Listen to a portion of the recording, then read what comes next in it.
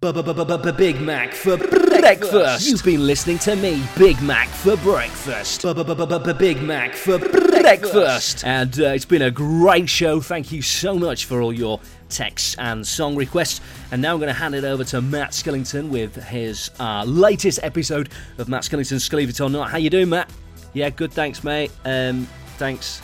Great stuff. Okay, who have you got on the show today, Matt? I'm going to be talking to Lisa Clark, actually. Who? Lisa Clark. Absolutely never heard of her. Well, you might not have heard of her, but she's actually been connected to a lot of good stuff.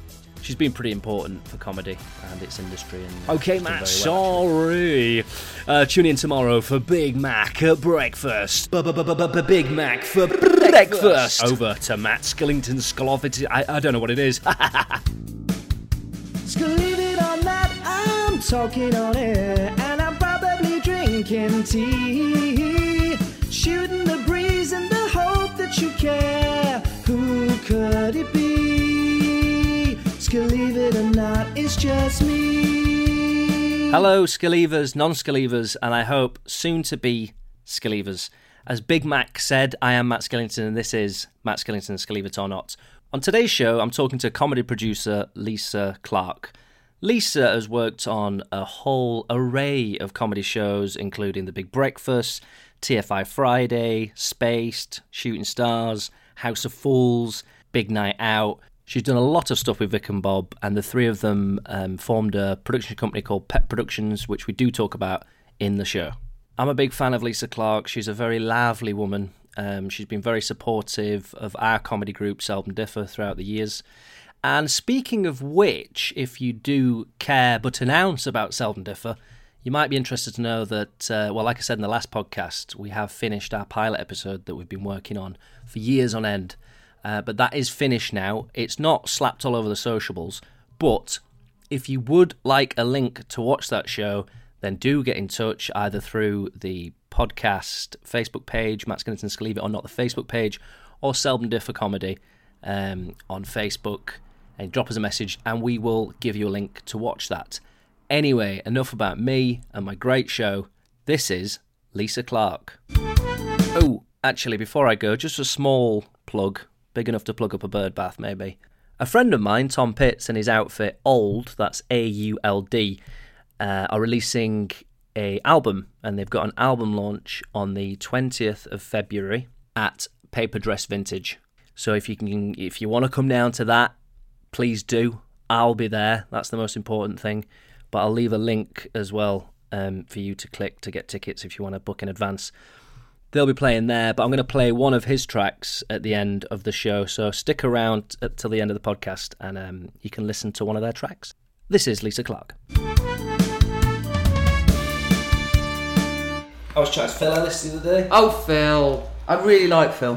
When we did Funs and Games with Phil, he was such a fantastic host. He was Michael Barrymore-esque. Yeah. Without drowned blokes in pools. He really was. He was so good. He blew us away. And then, then it goes from department to department and nothing happens with it. And, it was a pilot, and with more input, I think it could have been something. I really like Phil. I think it's nice that Old Vegas seems to be taking him under his wing a little bit. And that's what you need sometimes. You need someone to champion you. Because I saw him they did the comedy roast together the other day. Did you see that? Yes, I've seen a clip of it. I only saw the clip, but I was like, oh, that's good. Yeah. It's funny that with the comedy roast, because it's been around for years, hasn't it? And I've watched some of the American ones, and, that's, you kind of go, whoa, it is. I think the Americans have got it down a bit better. I don't know, I think the British may be a bit too polite. I personally find it uncomfortable to watch. It's just not for me. I know it does really well for Comedy Central. It's just not for me. I don't like it. I suppose it's like you go in knowing full well that everyone's to be abused. But I don't like watching that. Right. I suppose I like really stupid comedy. It was really interesting over Christmas. My son's now 19. No. And and he took it upon himself. He said, I want to rewatch House of Fools. So he downloaded it from Amazon. I think it was like £6 or £9. And he watched every single ep from the pilot, Series 1, Series 2. And I have to say that the stuff in Series 2 still, it's so funny. There's this brilliant bit where it's Alex Lowe actually comes in. I think he might be a police officer, I'm not sure. But he says, who are you making this show for? Because we constantly sort of broke that fourth wall. So who's this show for? And Vic says BBC Two. He said, oh, fine, I thought it was CBeebies. You sure it's not CBeebies? And Vic goes, no, it's BBC Two. And Alex just goes, shit, really? And it's just like, is this for CBeebies? And that's what, I don't know how old that is. It really made me laugh. And Morgana's brilliant in it. Oh, I love Morgana, yeah. She's fantastic in it. So I watched, accidentally, while I was cooking over Christmas in the kitchen, I watched every single ep of House of Fools again. I loved House of Fools because I'm from an era, I think, where I love Vic and Bob because I kind of grew up with them. Yeah. And then there was a gap, and then House of Fools came along. Do you think it was purely aimed at a generation that loved Vic and Bob, or do you think, because there's some of the stuff in there, I think they're made more relevant to a younger generation? Do you think they're trying to include everyone in there? I don't know. When there was one particular episode that it was about Bob losing his wig, and it had a little remote control animal that I think had either eaten his wig, I can't remember, that was going through the different apartments, going through walls. There was VT of the Wig Wearer of the Year competition. There was so many special effects, and I watched it, and I remember saying to my son, I said, God, this is so complicated. He said, yeah, it is. And he was looking at it from a viewer's point of view, but I was looking at it from a producer's point of view. There were so many bits in that particular show. Yeah. I don't know. I don't think it was ever aimed at anyone specifically. I think it was just stupid and, for my mind, funny. And did your son enjoy it? Yeah, he loved it. Okay, that's good. He was really laughing. And then we ended up watching all the Matt Berry does on iPlayer. Yeah. And that's another Pet Productions show. It is, yeah. That was where Matt Berry revoiced. I mean, it's so rude. Oh, is that with the wolves? Yeah. But the best one is the rowing race. Okay. We had ducks and they had signs on their heads just saying "cunt." It's just like, and no, it's very funny. And actually, you can see Bob's metamorphosis of funny names because they go along a picture, an old Cambridge picture, and Matt voices Bob's written it, who the people are. So it's like, Big Love La John, and I can't think what some of them were now, but he loves Daddy Ketchup and things like that. And so we enjoy watching that as well. We had a bit of a nostalgic Christmas. And that's available on Amazon. That's on iPlayer. But House of Fools is on Amazon, and all the Matt Berry does is stuff on iPlayer, and it is funny. Yeah, he's really good, isn't he? Yeah, he's brilliant. He's in What We Do in the Shadows, a new series. He's doing this thing called Rabbit or something, where he's playing a detective. I think it's an American co-pro. He's doing that. Is that he's doing one about Brexit as well, I think? Correct. Is that the same yes, one? It is. No, different one. Okay. Yeah. Yeah, he's doing well. And he bloody deserves it, Lisa. Yes. But you have worked on a hell of a lot of stuff. Yes. I mean, to name a few, like you mentioned, Big Night Out. You not mentioned that, but House of Fools, Vic and Bob's Big Night Out, Shooting Stars, Coogan the Inside Story, Titty Bang Bang, Monkey Trousers, Big Breakfast, Don't Forget Toothbrush, Cataract Spaced, Morton and Whitehouse Gone Fishing that you're working on right now, Series 2. Before that, you were recruited by Network 7, I believe. What is Network 7, I hear you scream? Network 7 was a short-lived but influential youth music and current affairs programme screened on Channel 4 over 2 series in 1987 and 1988. Yeah. As a journalist? Yeah. How did that happen? Aha! At the sweet age of 22? Yeah. 20? 21, 22, yeah. I was a I got work experience at Just 17 magazine, which used to be on Carnaby Street. And was that aimed at 17? Yes. Young there was Smash Hits in Just 17. They were the mags. So I got work experience in Just 17 magazine, and Jane Goldman was working on it, Jonathan Ross's wife, before she married him. And I wanted to get into telly, so I said to Jane, can I meet Jonathan and can I get a job on The Last Resort? And she said no. But she said she was doing freelance work with Rick Skye, who is the gossip columnist on the Daily Star. Is that his real name? Yep. No, I don't know actually. Rick Skye. Rick Skye. And he was doing gossip on the Daily Star magazine. So she said, well, come and meet him. So I met him and he said, do you want a job? So I started working on the Daily Star Showbiz column. and I believe I broke Johnny Hates Jazz in terms of bringing them. I think they had 2 hits, maybe 3. Okay. And so I worked on the Daily Star, and then the Sun poached Rick Sky to go and run the gossip column on the Sun. Bizarre was the column. Yeah. And Rick took me with him. So I got a staff job when I was 21 at the Sun, which was extraordinary in many different ways, under Kelvin MacKenzie. And I've been there for about 6-9 months, I think, hanging on, because it was quite a rough environment. And there was an advert in the Guardian media pages for Network 7. So I applied, and we had to do an on-screen audition and an interview, obviously, and I got the job. And I'm still very, very friendly with Charlie Parsons to this day, because then Charlie took me Charlie said, I think, he said one of my reports was the worst piece of television he'd ever seen. I think the others weren't much better. I was shit. But what were you doing, like some I did some horrible big stuff? I did Death Row in America. I went to Louisiana and visited the inmates on death row. And I did an item on torture. And you were 22 at this point? Yeah. Wowzers. And I think we tried to desensitise some Michael Jackson fans. And the way we did that is we did some hypnotherapy with them, and then we had their Michael Jackson show tickets, and we ripped them up in front of them, pretending, to see if we desensitised them. We hadn't. It was great. I loved Network 7. It was brilliant. And then from Network 7, I went, I believe, to Ruby Wax. I was at Ruby Wax for 2 or 3 years. So when she was under Janet Street Porter at Def 2 Strand, we did Wax on Wheels. No, it wasn't. Anyway, we did Wax on Wheels. We did The Full Wax, which was her entertainment show, and some other stuff. I was with Ruby for quite a while. And what were you doing with Ruby then? Were you doing the same kind of... No, I was researching. I was a little bit on camera on Wax on Wheels, because the sort of conceit was that she was on a bus with her team in the back. So we were sort of a bit on camera. Because I wanted to be on camera. I wanted to be a presenter, like a Blue Peter presenter or something like that. But I wasn't good enough. Oh, no. So there you go. And then, from Ruby. And then Charlie asked me to come and do the very first Big Breakfast. So I did the very first Monday show ever. So you went from Death Row to... Yeah. Big Breakfast via Ruby Wax. Were you? Was it Ruby Wax that got you more into the comedy thing? Were you always a fan of like? Yeah, I think there's this really interesting lesson actually. Well, I find it relatively interesting in that I wanted to be like your Kate Adie, right? And my dad used to buy me Newsweek magazine so that I could absorb world affairs and politics and stuff.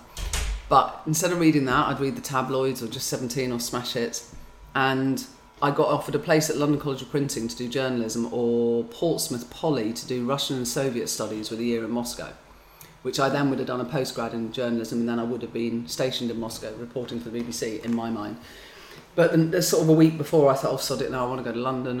And I knew, even though I thought it'd be great to, work, to do politics and do something serious, I think you just know where your heart lies in...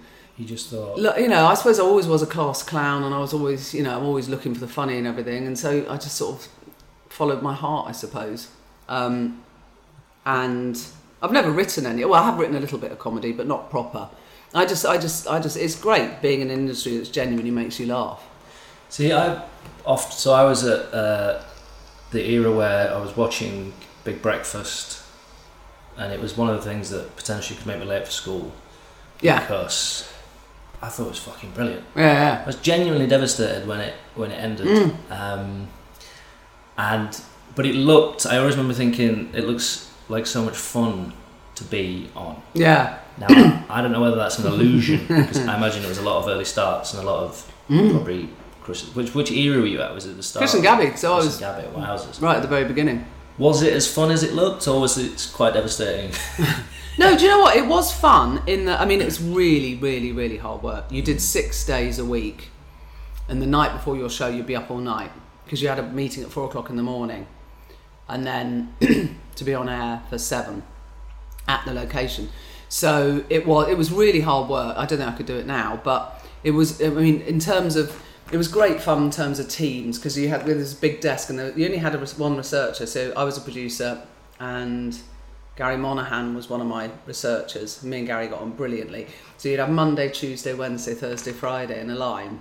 You sort of say, well, what have you got? What have you got for that bit on Wednesday? You're not having that. It was nice. It was good fun. It was great. There was a really good vibe to it because it started off quite slowly, and it was a really good atmosphere. And Paula was there, and it was good fun. Hard work, but good fun, and a lot of camaraderie, a lot of mates made. What were the rap parties like? I imagine there wasn't. Yeah, we did go to the pub quite often after a show at kind of 10 o'clock. Yeah. I suppose that's your working day. Yeah, exactly. I mean, what time you were up? Must have been 5ish or something. Well, as I say, night before the show, all night, and then normal office hours, getting work slowly heavier as the week progressed towards your show. God, no, I mean, I wouldn't change it for anything, and it was a laugh. It was good. Also, I met my husband as well. But it was good fun. And then, there were tense times. Live, 2 hours every day. Yeah. Amazing. I got through so many fags. God. And were you producer on? Were you just constantly running from around the house to different areas? Yeah, kind of. I mean, mostly your area was where the French windows were, so the living room where Chris and Gabby were, that was really where you were stationed, because then you cut to a VT in the bathroom with Zig and Zag. Oh, that's right, yeah. You cut upstairs to Paula. You cut to the family of the week who were in the kitchen, but someone else would be looking after. You'd have an AP on that item. So, you were just sort of the central hub of trying to control it all from...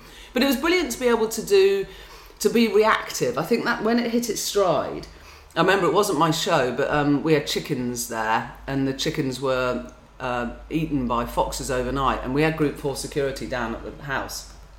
And that team that day made a big thing about Group 4 and how crap they were, and in a fun way. So they made the whole thing about these chickens going. So, and you can be reactive like that, and it was fun, and there was it was good. There was guests coming in and out. You'd often get caught on camera as well, wouldn't you? Like the cameraman or it felt like everyone was involved in that sense. It was like a bit of a community. Definitely. LWT. How do you go from Big Breakfast then to being head of comedy at LWT? Yeah. What happened there? Not sure. Where's the gap? I don't know what I did in between that. Blackout. No, it must have been. Oh, it would have been. Don't forget your toothbrush. That's right. So you went over. Blackout. But you went over there off the back of Big Breakfast. Did I? Did you? No, I think I did Don't Forget Your Toothbrush in the meanwhile. Sorry, no, I mean Big Breakfast 2. Oh yeah, Chris then asked me to do Don't Forget Your Toothbrush. Yeah. Don't Forget Your Toothbrush was... Again, another show that I enjoyed. The Toothbrush was brilliant. Was that intense? Yes, very, very, very. That was live, weekly, 1 hour, Saturday night. And, yeah. Chris was at the height of his sort of creativity and excitement. And, no, it was incredibly intense. Really, really, really. And then I think I just had my son, and I went to... Nigel Lithgow asked me to go in to be head of comedy at LWT, and it was a really exciting era. Sinead William had just started as controller of comedy at ITV, and I'll never forget, I had this they used to do offers back then, so you'd have a range of proposals that you offer to ITV, and I remember, funnily enough, when I quit, I listed out the projects that ITV had rejected for one reason or another, and they involved sort of Bill Bailey, Armstrong and Miller. I can't remember the rest of the list, but there were good ideas. I thought they were good ideas. Good star potential, and I just couldn't. ITV, I don't know. It's different times. I don't know. Anyway, that's what happens with proposals and ideas. But I couldn't get anything away. And interestingly, one of the shows, my absolute passion piece, was something called the All Star Comedy Show, which I know Sinead was totally behind as well. And that was essentially, instead of just doing it on Comic Relief or Children in Need or whatever, you get all these big stars to play together different sketches. That was the All-Star Comedy Show. And we teamed up with Baby Cow. Not when I was at LWT. At LWT, I just did it as, let's get Ronnie Corbett with Steve Coogan and do a sketch. And it didn't get off the ground at ITV. And I think when that didn't get off the ground, I think I was like, look, I don't know what else to do. I kind of give up, and I left. And when I think I then went on to... I think I was at the BBC doing All Rise, and then John Ploughman said, did I want to go and do This Family's at War with Vic and Bob? So that's when I met Vic and Bob, and we did Families at War, and then we did Shooting Stars, and then we set up our own company. I'm Getting Somewhere With This. And one 2001, of the first... Pet Productions, I believe, was it? Yeah. To put it into timeline. Yeah. So so that's when you met Vic and Bob at Families at War. Yeah, Families at War. I was asked to produce their pilot. It went on to be a series, right? And it was quite... Am I right? I think it was quite risque because of the time slot it was in. The point being, by the way, the all-star comedy show became Monkey Trousers. When we were at Pet, yes. I took it back to Sean Ed at ITV and said, I'm coming in with Baby Cow, we're going to do this idea. And we did it. And we did 2 shows, two standalone shows that rated quite well, and then we did a series. I don't know if we did 1 or 2 series, but it was exactly what I wanted it to be. Lots of different stars. Yeah. But somebody in the industry said to me, I thought it was just like one big wank. You were just showing the sort of people you could get together, and that's why you're doing it. And it wasn't. But anyway. No, I thought it was great. It was different. I mean, it's different. It was different. It was slightly risky in a sense, and it was different. But we had John Sim in it. My God, the stars we had in it. 25, 30 A-list names in different little sketches. Loved it. Mackenzie Crook, Neil Morrissey, John Sim, Jane Horrocks. Just some superb. Coogan, Corbett. Did Martin Clunes do one? Can't remember. Anyway, John Thompson. Coogan and Corbett. Yep. They did a sketch in a post office as I recall. So then when I was doing Families at War, I just instantly connected with Jim and Bob, really. I remember we were in a rehearsal room, we were having a coffee or something, and one of them was eating a pack of Revels, and they got the orangey one. Just went, what a cunt! I fucking hate orange fucking Revels. So we ended up lobbing Revels at the wall, and I just thought, yeah, this is fun. So yeah, we did Families at War, and it was nuts. Bob and I looked back at it the other month on YouTube. What were we doing? There was Alice Beer in this sort of slightly jaunty leather hat that when she issued a challenge, she'd say "Pars par 2." I mean, people must have been coming back from Tesco with their shopping, expecting Jim Davidson and Big Break, and they got Jim and Bob with these families and Alice Beer. It was nuts, but one of the best end games ever invented. Yeah. The Cubiscus, where one of them was a spider and the other one was a fly. And it was like a giant grabbing machine from a fairground, and they'd have to grab the prizes. And we soon realised that you could grab a prize, but it was really hard to put it down the chute if it was a long one. Yeah. So the amount of sort of golf sets and everything that went down the chute basically went down the chute and was kind of got knackered anyway. It was really good fun. I think that Cubiscus, I think it was Ian Coyle. I'm sure that it was his idea to do that big cage because he worked on it. Anyway, it was fantastic fun. Yeah. Loved it.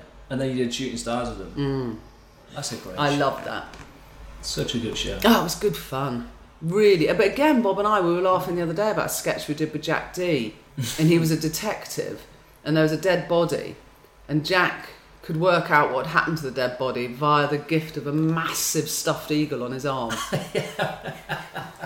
He did that, he put it up and down the body to work out what was wrong with it. But I kind of love that. I mean, I know you either get it or you don't, but even if on one level, it's stupid, it's funny, it makes you giggle. Yeah. There's never any message in anything they do. There's never... I think that's the joy in it, is they never take it too seriously, and that's a great way of approaching it. Yeah. I've been with them now, it'll be about 21 years, which is nuts when you think about it.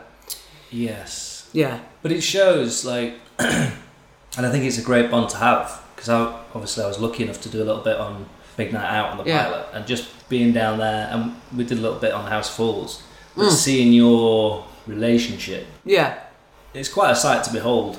Because I think it works. I don't know, you can almost sense what you each other's thinking, and they'll look up to you and throw something at you, and then you respond in the correct manner. But there seems to be some kind of fluidity there. So well, I suppose it's been earned over those 20 years. Yeah. And we still might disagree on certain things, but I've never ever had an argument or a crossword from or to or with either of them ever in 21 years. Nope, never. No, because I think there's a level of respect there. If they do something, they say, "No, I promise this will be fun. We want to do it." I go, "Okay, do it. That's fine." And also, they know they can rely on me. If they say, they rang me up and said, "Can we get a horse in the hospital club?" I said, "Well, I don't know, but I'll find out." And we did get a horse in the hospital club, up in the lift. It wouldn't go on the stage. Were you at that show? Yes. But so I'll never turn around to them and say, "No, I won't do that." I'll always say, yeah, absolutely, let's do it, you know, and yeah, we just kind of agree on, we do generally agree, and I genuinely find them very, very funny. There are some bits that I don't, because I never watched Big Night Out, because I didn't watch Big Night Out because I was doing the Big Breakfast. So I remember when Jim and Bob, it was the height of Big Night Out's bignessness, and Will McDonald was doing Wednesdays, I believe, and he had them on the show, and I didn't know who they were. And I've never, and like, Bob was, when we were doing this last series of Big Night Out, there was a character that, I'm trying to think who it was. I didn't know who, you know, everyone was like, whoa, that character. Oh, yeah. I didn't know. Is it the guy with the big forehead and the dog? That doesn't really narrow it down. No, exactly. But, so yeah, you know, I'm not like, well, oh, everything you do is funny. Yeah, yeah. There's certain bits I don't find funny, but if they want to do it, fine. Yeah. Most of the time. And this was, because you, senior commissioner at the BBC? I was. That was prior to Pet. Yeah. That was good fun. Because that was when Stuart Murphy was in controller of BBC Choice that became BBC Three. Lucy Lumsden was there. I think Jane Root was a controller of 2 and Lorraine Hegarty was a controller of BBC One. Yeah, it was good fun. I can't remember what I did. But when you get these jobs, obviously you've earned them. But you ever like, fuck, I've got a. This is quite a bit of responsibility. Nah, no, not really responsibility. Kind of, I've done 2 commissioning jobs, and I didn't really stay. I think I did about a year and a half maybe in both. It's not. I like making shows. I don't like. I remember. I was looking after the Patrick Kielty chat show, and I went to the record, and then I sent the production team my edit notes, and it was literally like I was in the edit. It was minute by minute, and the director, who I knew, I think Stephen Stewart, said to me, "You don't really need to do that. That's kind of our job." And I'm like, oh shit, yeah, sorry. You know, I wasn't very good at. Yeah, I just wasn't. I like to produce. I like to be on the studio floor, and I like doing what I do. It stems from you wanting to be in death row rather than being at home writing it. You wanted to go there and do it. Yeah. You want to be on the field. Lisa. Yeah. Just to give you a little break, I've got a really, really famous game on this show, Matt Skillington's Believe It or Not. Is the name. What's it called? Believe It or Not. The podcast. I see what you did. Matt Skillington's Believe It or Not. Really. No, it's brilliant. You hope it's going to get clever. Picked up. I wish he was still working in the commissioning department, because I think this would it fly? It would fly. Okay. I'll be the judge of that. And the game is called Matt Skillington's Believe It or Not, the game. Yes. And just to be real quick with the premise, people who are listening know about the game. I've told you before, Hasbro have been in touch. Yeah. It's all kicking off. Yeah. It's really simple. I basically ask you, well, I don't ask you, I say this every time, I get it wrong every time. I'm going to say 5 statements. Okay. Wow, this is intense. And basically, you have to scleave what I've just said, or not. Scleave it, or not. Or not. Fucking clever. So let's play the theme tune. Would you scleave it or not, the game? Would you scleave it or not?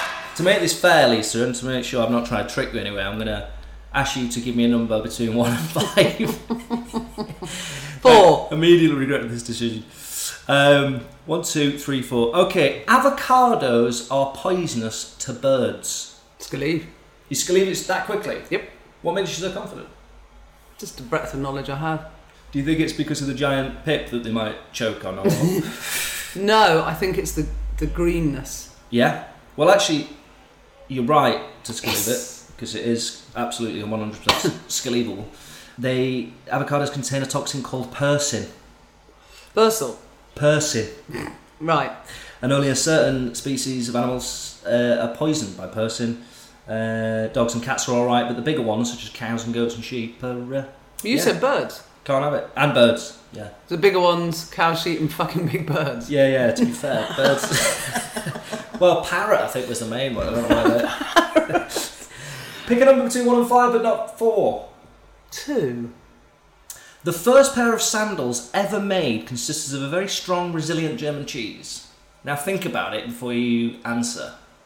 Because the thing is with these, you never know, do you? I do, it's or not. Or not? You don't think that's believable in the slightest? No, because Jesus invented sandals. Jesus. Mm-hmm. That is. And he was allergic to dairy. And avocados, yeah. No, you're absolutely, that's correct. Yes, 2 out of 5. You can't get me. You do well, I've done too many shooting stars questions. Yeah. I got one for you. Name a junction on the M25. 4. Oh, so close because it was 7. Never mind. Was close.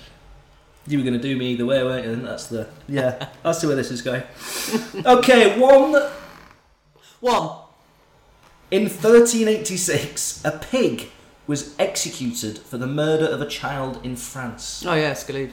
Scalivable? Yep. Sorry, Scalivable. Mm-hmm. Yeah. Without doubt. You scalive it? Yeah. You're right to scalive it. It's a 100% scalivable. This is... You do really well. I thought you'd do well with this due to the shooting stars questions. Slightly different though. I've changed it so I don't get done for copyright reasons. Yeah, obs. Okay. Rats and horses can't vomit. Rats and horses cannot vomit. It's very, very good. And I scalive it. It's scalivable. Yes, Lisa. Yeah, she's absolutely true. They just don't have the... Yeah, well, have you ever seen a horse vomit? No, but I've never... There you go. That's true. What was the other one, a horse or what? Rat. Right. Never seen a rat vomit. Well, rats don't... If you think about it, if you're trying to kill a rat, you put down poison, yeah? Yeah. Now, they go along and eat it. If they could vomit... It'd be pointless. And have you ever seen a bulimic rat? No. No? So they don't suffer from bulimia and... Right. Do you know, it's a bloody good point. It's a bloody good point. Okay. Yeah. Fifth and final question. Yeah, I've got to get this. I'm feeling quite tense This now. will be full. No one's ever done a full house before. Don't say that just before this. So... Don't change the question. I'm not changing it. Okay. I'm having it down. Condoms were originally designed to hold paintbrushes. No, I'm afraid it's all not. It's a full house, Lisa. You've done absolutely fantastic. Well done. First one ever, yeah. Thank you very much for playing Matt Skillington's Believe It or Not, the game. Would you believe it or not, the game? Would you believe it or not? Do I get a prize? You do, yeah. I'm going to send it in the post. You still need to get me that address. Lisa, listen. Yes. Look, this is common knowledge. So, Oh, God. 5 months in to Top Gear, No, God. you left. We don't have to did. talk about why you left, but you went on Top Gear, the reboot of Top Gear with Chris Evans. And you left after 5 months, and it became a bit of a news story, didn't it? Because did you speak to reporters, or was it reported? No. Because it kind of all came out, didn't it? No, I know. No, I was at home and I had people contacting me, calling me, mates, saying, "Oh, you're on the sidebar of shame." And I said, "What's the sidebar of shame?" I didn't even know. And it was because the Daily Mail were just running anything they could. And they came round to the house once or twice a week.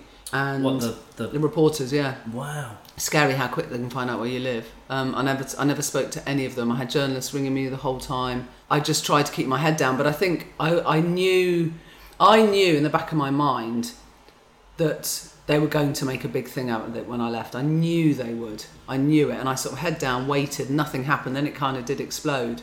And why do you think it's such a big? So is it because it's the reboot of Top Gear? It's Chris Evans. Yeah, I think there's loads of reasons why. I think Top Gear was just such a massive story. It always had been when the boys were doing it. When Jeremy, Richard, and James were doing it. It was a massive story, whatever they did, and then when the BBC didn't renew their contracts or what happened with M3, that was huge, and it was huge as to who was going to take over, and then it was Chris, and that was huge, and did Chris specifically ask for you then? Yeah. From the back of Big Breakfast and TFI Friday. Yeah. And Toothbrush, yeah. And Toothbrush. Oh, TFI Friday you were. I did bits on TFI Friday, yeah. As well. But no, there was this thing, I remember there was this thing on for someone wrote this thing on Facebook about how difficult Chris was to work with or something. And my husband put a comment underneath it, thought nothing of it, and it was page 3 of The Sun the next day. The executive producer's husband wades into row, and he just put a comment on, and then you realise, shit, they are really monitoring everything. That's crazy. Yeah, it was. It was horrible, actually. Yeah. It wasn't very nice. And it was just really important for me then to move on from it. But then, of course, it kept the stories just kept on coming, because then it was all Matt, then it was all the Cenotaph and all of that. I'd gone by then. But putting Matt on the show was my idea, which I'm very proud of, actually. Oh, okay. Yeah. Didn't secure it before I left. But, yes. And I think now, hopefully now, it's another new era, and hopefully... Because I kept saying to the head of press at the BBC, when I was being followed and all this, it's like, it's a bloody motoring show. It's a motoring magazine show on BBC Two, for God's sake. And it was horrible. Didn't enjoy that at all. That does sound Didn't enjoy any. It wasn't very nice. Well, that's sad to hear, Lisa. It was sad. But sad times. Fuck it. Indeed. You're moving on. What did I do after that? I did Eurotrash. What, the reboot of Eurotrash? So you went through an era of reboots. Eurotrash. It was great fun with Antoine Ducan and Jean-Paul Gaultier, and who are fantastic. Adorable and fantastic and funny and great, and that was brilliant fun. And legitimately French? Yeah. I always thought he sounded like a man with a French brilliant. accent. Loved that. Did that. Can't think what I did after Euro. Oh, and then I did Eric Idle's The Entire Universe. Oh, yes. Which was fantastic, with Eric Idle, Brian Cox, Warwick Davis, Noel Fielding, Hannah Waddingham. It was brilliant. Loved it. Mad musical about the birth of the universe. Absolutely loved it.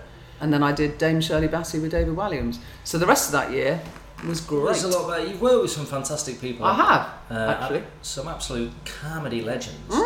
And before we stop talking about Pet Productions, you've done a few things then. I was thinking about this the other night, because I was watching Bo Selector. Oh, yeah. Which I loved. Yep. Great show. Yep. Great. One thing I never thought really worked was the Ricky Gervais character, because I think it's quite difficult to spoof an already comedy character. Yeah. But his outfit was like, obviously the big mask, etc. And he had boxing gloves on. Now I think a lot of people wouldn't get that reference watching it now, but it was the reference of celebrity boxing. Celebrity boxing. Yeah. Now, what the fuck was that about? Yes. That's great fun. It was Bob's idea. He wanted to do it for Sport Relief. Of course it was. Yeah. He fought Les Dennis and won. And then we sort of ploughed it through the BBC. And we were doing a series, because John Pienaar was lined up to fight on the series, which would have been immense. So we did Grant Bovey and Ricky Gervais, which I don't think I've ever been... That was the longest... I can't remember if it was 1 or 2 or 3 minutes, how long it was, but that last round, it was fucking... They were going for it. Yeah. And I know they both wanted to win. I was like, there was, as I drove into TV Centre that day, there's an ambulance parked, ready. Half you just think, what the fuck are you doing? It was great fun. I think this is from Bob's mouth himself, that he fought... Ricky. Yeah. But it was never... No, it was part of the training thing. Anywhere. No, I've got it on tape at my house. So it is at your house? It is at my house. So when I come round to drop this prize off... You can see the tapes. VHS. Okay. It was brilliant. Bob gave Ricky a black eye. Did he? Mm-hmm. Yeah, because apparently Bob, he was like, he needs someone to train, and Bob went, I'll fight him. Yeah. It was great fun. I love Bob. Listen, Lisa, I've got to ask you this, the bombshell question. Ooh. You've done a hell of a lot of stuff. You've been through a lot of comedians. You've been through, well, I didn't want to... We've been married for 22 years. That is bombshell question. To a lovely husband, you've got lovely kids. You're a marathon runner. Marathon runner. Just the one. That's enough. Yeah, absolutely. One more than me. Yeah. Are you proud of yourself? I think you say you're pregnant. Am I proud of myself? Quite not weird. What a weird question. I've never thought that. Odd. It's a good one. Because it's a tricky one. There's no right and wrong answer, is there? There you go. I'm not necessarily proud of myself, but I'm really proud of some of the stuff I've done. Most of the stuff I've done. I really am. I can watch stuff back and go, I'm really glad I did that. I love that. Yeah. Everything from the entire universe to, or whatever, all the other stuff. But yeah, I don't think I'm proud of myself. I'm proud that I'm still doing it and enjoying it. Are you surprised? Not really, because I think that nobody knows what's right or wrong in comedy. That's a given. And I think the only thing you can fall back on is experience. And the one thing that the Top Gear experience taught me was, I after that experience, I had a real sense of calm over everything I do, because it really isn't the end of the world if a guest drops out or something doesn't work, or you have to recut something, or you start the studio late, whatever it is. I because of experience, if other people are going, oh, what are we going to do? I said, okay, well, let's look at our options. And I've become slightly unflappable. I was flappable on Top Gear, but I've become unflappable because there's kind of no point getting in a massive flap. And I think the reason I'm saying I'm not surprised is because I think experience really does count for something in this industry. It doesn't mean to say I know any more than anyone else down the corridor. I don't. But I have the experience where I've probably been in that situation before and can know how to get out of it, I suppose. So if you had some young budding people who wanted to get into the telly business, would you tell them from now just to relax, or would you say no? Actually, you've got to work your nuts off. Got to work your nuts off. You've got to put your head above the parapet and work, and that's why I've always championed and admire what Seldom Differ do. You've never given up. Never given up. Do it again, go back, do it again. Try this, go down this route, do this, try again. And that's what it's about. Yeah. And that's a self-belief, isn't it, for a performer? And I suppose you have to have a certain amount of self-belief as a producer, because you can't go around thinking you're crap. Yeah. Because you've got to instill confidence in the people you're working with. So absolutely. No, and what's lovely is there's stuff coming up that I really can't wait to do. Exec in the BAFTAs again, which is a really interesting show to do. Doing my dad wrote a porno for HBO. Yeah, producing amazing. A TV special for that. That's huge. It is huge, and I've never done a podcast before. It's a big live event. It's like brilliant, fantastic. There's always about this one now. Yeah, sorry, yeah, of course. Yeah, no, that is great. So really. Okay, brilliant. Well, you're literally in the edit now. I am literally in the edit now. Given me a time, and she's come out of the edit of... Not for free. It cost you quite a bit, didn't it? It did, yeah. But thanks for that. Let's not say that on air.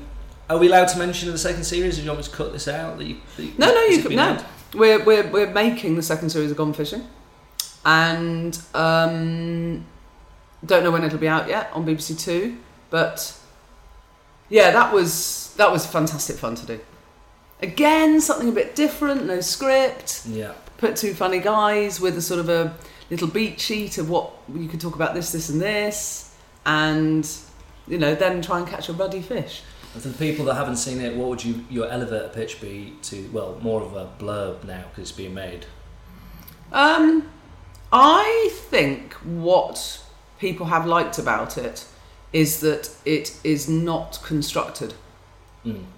So it's not go on a journey, go and discover yourselves and find some fish. It's got a very light touch of a producer on it. Yeah. And Paul and Bob are naturally funny, and it's not forced, and also I just think it's lovely to be in the English countryside. We'd shot one in Yorkshire. It's beautiful.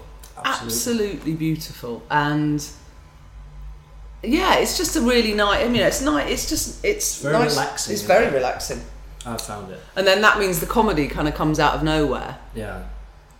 And it's just not forced. Two funny men having a nice, relaxing chat. Trying to catch fish. Lisa, thank you very much. My pleasure. For joining us, and thank you for the check. All the best with everything in the future, and thanks for giving me your time. 5 out of 5. 5 out of 5. That's the review for the podcast, right? Where you need to and my iTunes. Score. Yeah, absolutely fantastic. 5 out of 5. I'll. Jesus, I might even tweet it on the leaderboard. Yes, top of the board. Thank you, Matt. Fucking hell, that was a really interesting chat, that, and God, I think you learnt a lot, maybe more than I did. But seriously though, I hope you enjoyed that. And if you did, please give me a 5-star rating and maybe even a review on iTunes. You can contact me through so many different ways now. It's a crazy world that we live in, but you can get me on Matt Skillington Skeleton or not, the Facebook page, on Facebook, obviously. The Seldom Differ page you can check out as well. Got a lot of our videos on there and our website, seldomdiffer.co.uk. Anyway, thank you for listening. Thanks always to my beloved Ryan Howes, producer. And here, as promised, is Auld, that's AULD, with their debut track, Need Her Still. You can get down and watch them on the 20th of February at Paper Dress Vintage, where they will be launching their new album, and they will also have support from Emilio Iannucci. And remember, as I've said to many nervous fishermen, seeing is skeleeving. Cheers. Give me shelter, give me kiss, and give me ticks on my bucket list. 50-pound notes by the truckload. Oh my God, oh my God. You can give me all of this.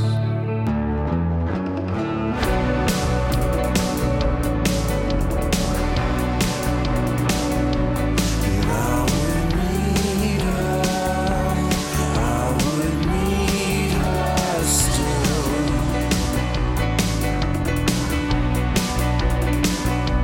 And give me work that